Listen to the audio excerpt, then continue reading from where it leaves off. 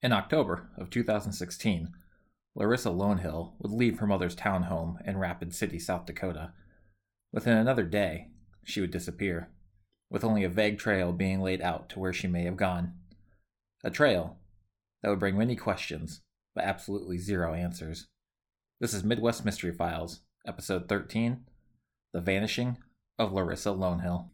Hello everyone, and welcome to Midwest Mystery Files. I'm your host Jeremiah, with just a few quick notes before we start. Midwest Mystery Files is a bi-weekly true crime podcast focused on missing and murdered cases within the Midwestern region of the United States. I can be found on all major podcast platforms, as well as on YouTube with delayed episodes.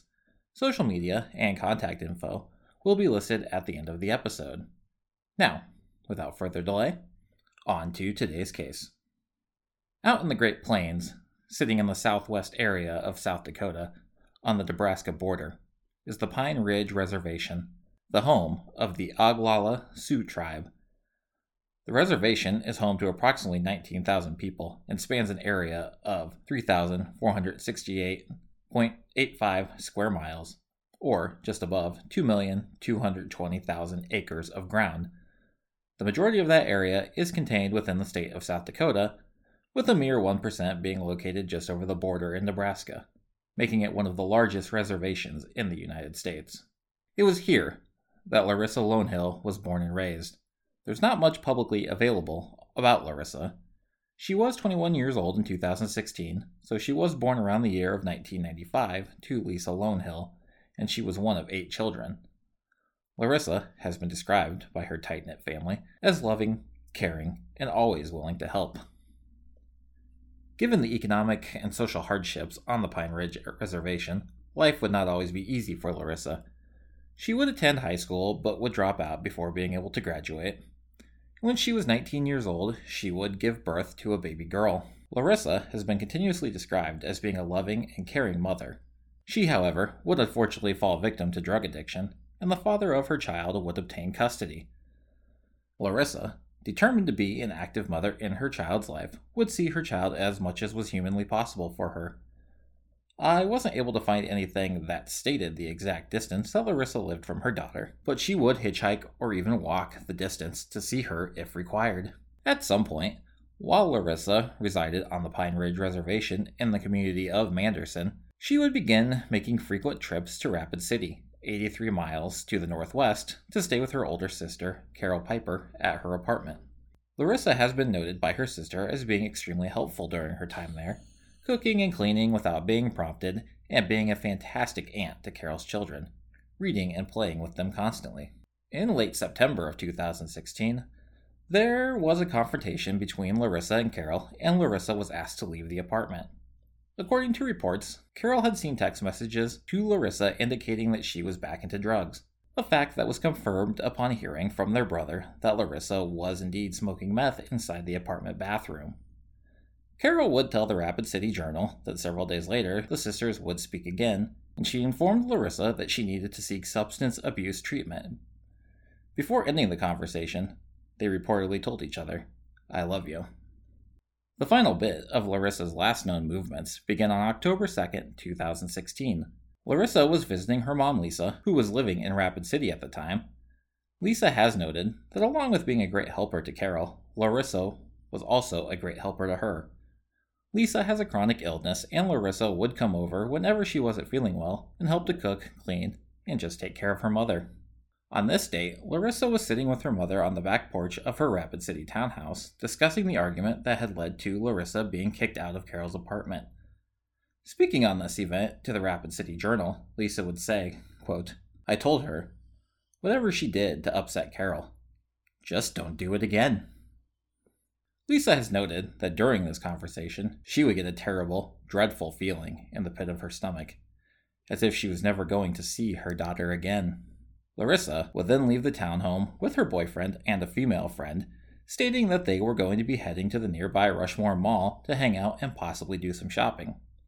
Lisa's gut feeling she got during the visit would soon ring true, as this would be the last time she would see Larissa.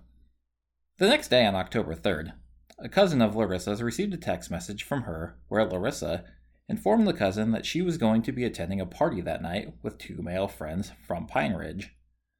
I should note that it's not specified if they were from the Pine Ridge Reservation in general or from the community of Pine Ridge, which is located at the southern end of the reservation on the Nebraska-South Dakota border. Larissa's boyfriend, who has never been named publicly, would later tell police that Larissa left his house on October 3rd with two other males, one of which Larissa introduced as her cousin. When Larissa didn't return for several days, and after being unable to contact her, the boyfriend called one of Larissa's brothers to let him know of his concerns. The brother would then report Larissa missing. Investigation into Larissa's disappearance was seemingly slow to start. April 2017 articles from the Rapid City Journal note that investigators had been investigating Larissa's disappearance since November of 2016, while she would have been reported missing in early October. The lack of urgency most likely has to do with the fact that Larissa was 21 at the time, therefore an adult, and was really able to come and go as she pleased. It's unknown if police were aware of her history with drugs right off the bat, but at the risk of sounding accusatory, if they did, individuals with that sort of history, coupled with another identifying factor that we will discuss later, don't always get the highest sense of urgency from law enforcement when they go missing. Police did eventually catch up with the two men Larissa left with on October 3rd. They, however, would only prove to create an even more confusing situation by giving conflicting statements. One of the men would tell police that they did indeed go to a party with Larissa that night, but he would claim that they only dropped her off and then left. The other man would claim that he never saw Larissa at all that evening. These individuals have also never been named publicly, but it has been confirmed by the family that neither man was a cousin of Larissa's. Carol would tell the Rapid City Journal that she believed Larissa's connection to the men was drugs, citing text messages she'd seen before her and Larissa had their confrontation.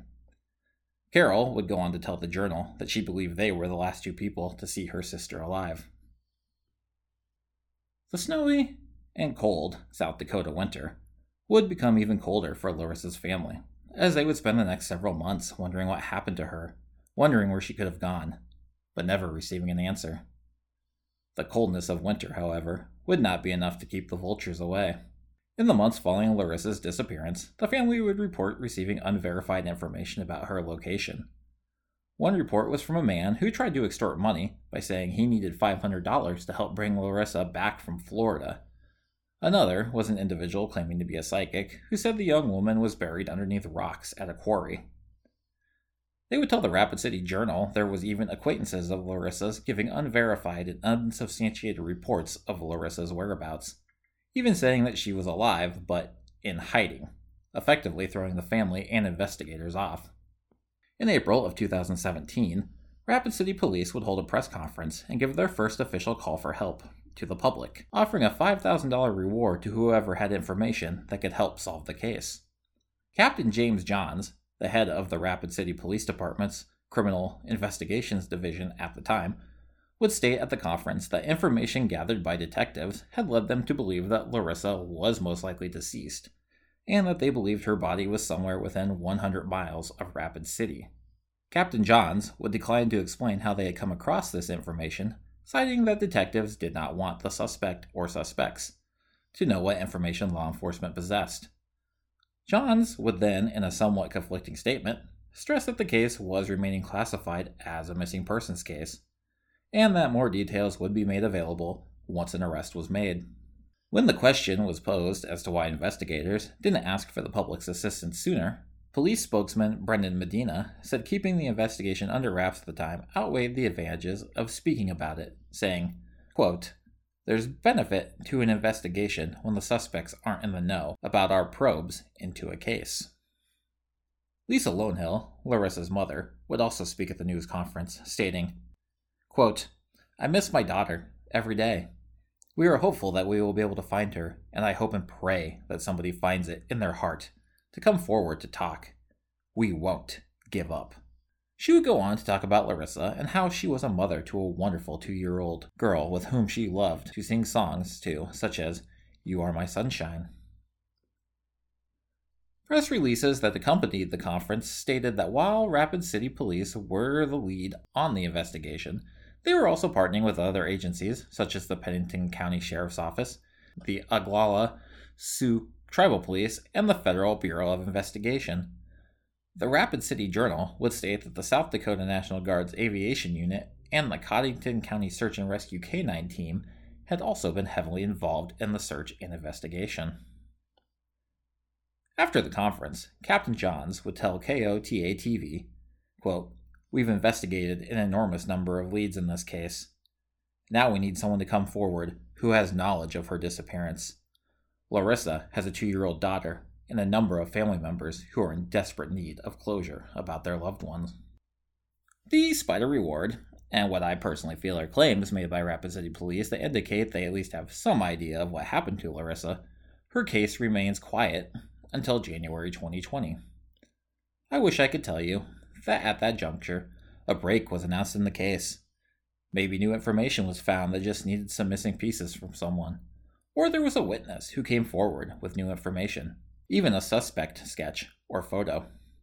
Unfortunately, it was none of that. The Rapid City Police Department was renewing the $5,000 reward offer. However, new terms had been added. Initially, the reward was being offered to anybody who came forward with information that led to the arrest and conviction for whoever was responsible for Larissa's disappearance. Now, they were adjusting the criteria to include anyone who came forward with information that led police to the location of Larissa's body. In the press release, John Olson, captain of RCPD's Criminal Investigation Division, stated, quote, "This is the first time we've relaxed the stipulations needed to attain Community Reward Fund monies. Our hope is that by doing so, we can make it easier for anyone with information to come forward to aid us in the investigation. It's been 3 years since Larissa's disappearance, and we're working as hard as we can to bring closure to her loved ones." It was also noted that the case was still a missing persons case, but due to the length of time passed, Larissa Lonehill is presumed to be deceased. In the almost 2 years since the time of the reward stipulation additions, there has been no new information or movement in Larissa's case. With 5 years having now passed since Larissa's disappearance, her family seems to be no closer now than they were then at finding the answers they so desperately seek. That essentially brings us to the end of the core part of Larissa's case. If you're thinking that that's a frustratingly small amount of information, you're not alone. And this is an all too common scenario, which is why, before delving into theories, I think it is more than important to discuss the landscape of disappearances in South Dakota, especially when it comes to Indigenous individuals. Anyone who listens to their fair share of true crime, or has been following the missing and murdered Indigenous women movement that has come to the forefront of social issues in this country in the last couple of years, already knows what I'm talking about all too well. And those currently living it, such as those in Larissa's family, know it better than any of us. In short, a situation like Larissa's, where an Indigenous woman's family sees her one day, and she seemingly vanishes without a trace the next day, paired with a lack of news coverage and delayed police response, is far from an uncommon scenario. This isn't an issue only within South Dakota, but all across Indigenous nations and the states within which they reside. In this case, I'm only focusing on South Dakota because I believe there's plenty of information to get my point across, and I don't want to stray too far from my focus on Larissa's case. After looking through several different articles focusing on missing Indigenous in South Dakota, I was able to find, depending on the time of publication, the South Dakota Attorney General's Office list of missing persons would generally average about 106 to 110 individuals reported missing at the time. Of those missing, 67 to 70 of them would be Indigenous individuals. So approximately 64 of missing persons cases in South Dakota are Indigenous individuals. Breaking the numbers down more, that 64 comes to an almost 50-50 split of males and females, with females having a slightly higher number. To round this all out, Indigenous individuals only make up 8 to 9% of South Dakota's total population. Indigenous victims also make up approximately 40% of human trafficking victims in South Dakota. Once again, a mind-blowing number, considering their overall population. Now, if you want to talk about reporting by the media on these cases, Larissa's case has very little information available, and I found very little coverage. At best, I have a handful of sources. That's still more than what I was able to find by doing web searches on a majority of the indigenous names currently listed on South Dakota's Attorney General's website. Lakota Renville, an indigenous woman whose murder I covered in episode 9, also had a very small pool of coverage to work with, having even less than Larissa's. Obviously, a high number of cases go unpublicized, but any looking and searching at all will show a disproportionate lack of coverage when it comes to indigenous cases. As far as police involvement and dedication to cases, that's a bit trickier to really look at on my end, and even the most dedicated and thorough investigators aren't always going to release a ton of information, even to families, if it would mean jeopardizing their investigation. There's also a lot of blurred lines when it comes to jurisdictions and what crimes fall to who. While reservations generally have their own tribal police, as well as officers from the Bureau of Indian Affairs, depending on the location, other crimes within reservations, such as murder, fall under FBI jurisdiction. Anything that happens with tribal members off of reservations falls into the hands of local police, sheriff, etc. Furthermore, while this may be anecdotal, it comes up a lot. Reservations, whether it's true or not for any particular area, tend to gain reputations for having issues with alcoholism and drug use. Pine Ridge is one such reservation. In fact, it's a dry reservation where the sale and possession of alcohol is illegal. That being said, as I mentioned earlier, individuals with a history of drug use or even alcohol abuse don't always fall on the top of investigators' urgency list. This isn't particularly a problem exclusive to Indigenous individuals, but I see it brought up as a criticism and legitimate concern against investigators in the missing and murdered Indigenous cases more than any other race.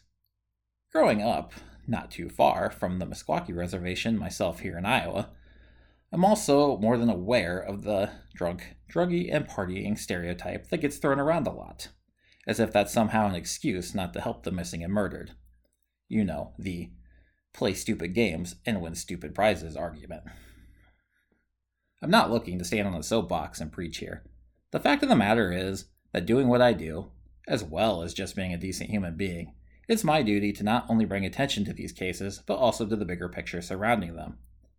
We do, in fact, live in a world where in recent times, more people were outspoken about the Indigenous woman being removed from the Land O'Lakes butter container than they were about real-life Indigenous women being removed from existence, citing the logo removal as being woke garbage. We also live in a world where, mere months ago, in the midst of the Gabby Petito case, Indigenous women took the opportunity to express their concerns about the lack of coverage on their cases, never once trying to take away from Gabby, but only trying to get their voices heard as well. They were accused of race baiting and exaggerating their situation for media attention, as if there was no actual problem. Numbers don't lie, and if you can't look at the statistics mentioned earlier, coupled with the lack of any kind of coverage, and not accept that there is an issue, then I really don't know what to tell you. I will note that South Dakota has taken some steps in recent years. In 2019, the state passed a law that would require the State Division of Criminal Investigation to collect data on missing and murdered Indigenous people and create procedures and training for investigating cases involving women and children. This would also make work and sharing of information between tribal and non-tribal police easier, effectively increasing the chance of these missing individuals to be found. Several of the surrounding states would follow suit, establishing similar laws. In March of 2021, a bill was brought by Representative Perry Poirier, whose district includes the Pine Ridge Reservation and who is Indigenous herself, was signed into law by Governor Kristi Noem, establishing staff within the Attorney General's office to work with state, local, and tribal law enforcement on Indigenous missing person cases. While both these measures are still very much in their infancy, they appear to very much be a start in the right direction. Circling back around to Larissa Lonehill, as far as theories go, there really isn't much to go on. What we do know is that the last family member to see Larissa was her mother on October 2nd, and then the last family member to hear from her at all was her cousin, via text, the next day on October 3rd. We know that she then left her boyfriend's house with two men, one of which she claimed was her cousin, although it was later found out that he indeed was not. We then have the two men giving conflicting stories, with one saying that he never saw Larissa at all, and the other stating that they dropped Larissa off at a party, and they never saw her after that. What we don't know is anything about the party, such as where it was at, if police spoke to anyone there, or if Larissa was ever actually there at all. Then we have the Rapid City Police Department, who clearly know more than they're saying, but must not know enough to close the case. They mention following several leads, suspects, and they top it all off with stating that they believe her body, not Larissa herself, but her body, is located within a 100-mile radius of Rapid City. All the while, they stress that the case is still a missing persons case. Given the lack of information here, I don't want to speculate too much as I feel that would be irresponsible on my part, but I can offer a few quick thoughts. I don't really even know where to start, so I guess I'll just start at what I find to be least likely, and that's that Larissa just up and left of her own volition. Larissa may have had her problem with drugs, so much so that she lost custody of her daughter. However, it's noted time and time again that Larissa would take whatever measures necessary to see her daughter, including walking and hitchhiking the long distance. She's also noted as having strong connections with her mother, sister, and her sister's children. I just find it hard to believe that she just up and left. But at this time, we also can't totally rule it out. The other theory is that she met with some sort of foul play. As far as how and by who, though, is still anyone's guess. I guess we should start with the two individuals she was allegedly known to be with. Unfortunately, we know nothing about them. We know that Carol, Larissa's sister, believes the connection to Larissa was drugs, based off some text messages she had seen. Is it possible that Larissa left with these two men? They took some sort of drugs, either at a party, or just the three of them, and Larissa ended up overdosing? And in their panic, they transported Larissa's body somewhere it has yet to be found? I'd say it's highly in the realm of possibility, and it's definitely not an uncommon scenario. If it happened at a party, or more likely a small gathering, chances are those in attendance were part of that same scene, and they were going to want to wash their hands of the situation as well, giving them more than enough incentive to stay quiet. Or maybe for one reason or another, something went south between the three and Larissa ended up killed. The possibilities are many in that scenario, and as I said, given a lack of information, I don't want to just start throwing random scenarios around. One thing I can say is I don't think it would have been something planned. If it was planned, then they weren't exactly criminal masterminds, as they couldn't even come up with a matching alibi as to what they did that night. Or maybe she did leave with the two men, went to a party, and something went wrong from there. Although, I still find the party part iffy, as there just doesn't seem to be verification that she was ever at one. Then again, maybe she was at some sort of gathering, the police were able to talk to everyone there, and through that they were able to piece together enough information to at least formulate some sort of theory, such as believing that Larissa's body was within 100 miles of Rapid City. Investigators have been very tight-lipped, which would explain why if there was actually a party or not, it was never released to the public. 5 years ago, Larissa Lonehill vanished. She left behind a daughter, who would be 7 now, and a loving family. She was a mother, a daughter, a sister, and an aunt. A woman who, despite her downs in life, was loved and thought so highly of by those she loved. As usual, I highly recommend you share this podcast as well as any sources you decide to check out on Larissa's case. The more people that are able to see it, the better. There may not be a ton of coverage by mass media on her case, but we owe it to her as creators, and even more importantly, consumers, of true crime to make sure her story is shared beyond our own earphones. Larissa Lonehill was last seen in the Rapid City, South Dakota area between October 2nd and 3rd, 2016. She is described as being a Native American female, brown hair, brown eyes, standing 5'2" or 5'3", and weighing between 120 and 130 pounds. Her nickname is Rissa, and she may use the first name Lisa. She has the following tattoos: a paw print on her hand and the words Mom, Lisa, and Luda elsewhere on her body. If alive today, she would be approximately 26 years old. If you have any information on Larissa Lonehill's disappearance, please contact Detective Ryan Gebhard with the Rapid City Police Department at 605-394-4134.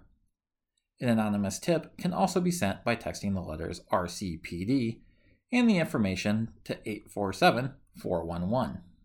If you're looking for further information, there isn't a ton.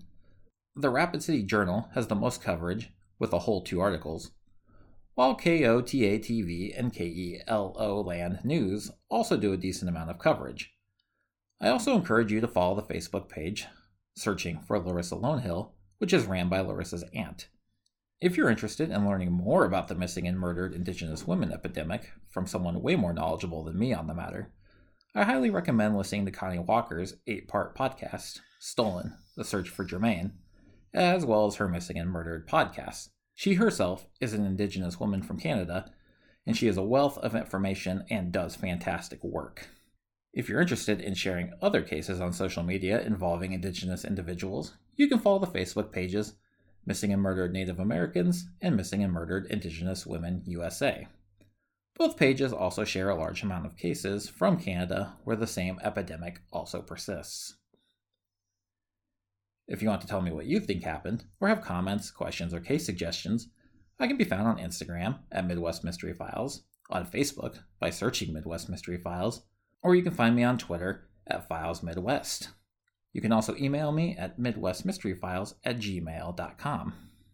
Lastly, if you're listening on Apple Podcasts and like what you hear, please feel free to comment and rate. This helps make the podcast more visible in searches and also helps us get these cases out there. Even if you leave me a 1-star rating, I would appreciate a review telling me what you did not like about it so I can look at everything from all angles and improve as I go. Thank you to everyone who has done so already. Happy holidays, and I will see you all in 2 weeks.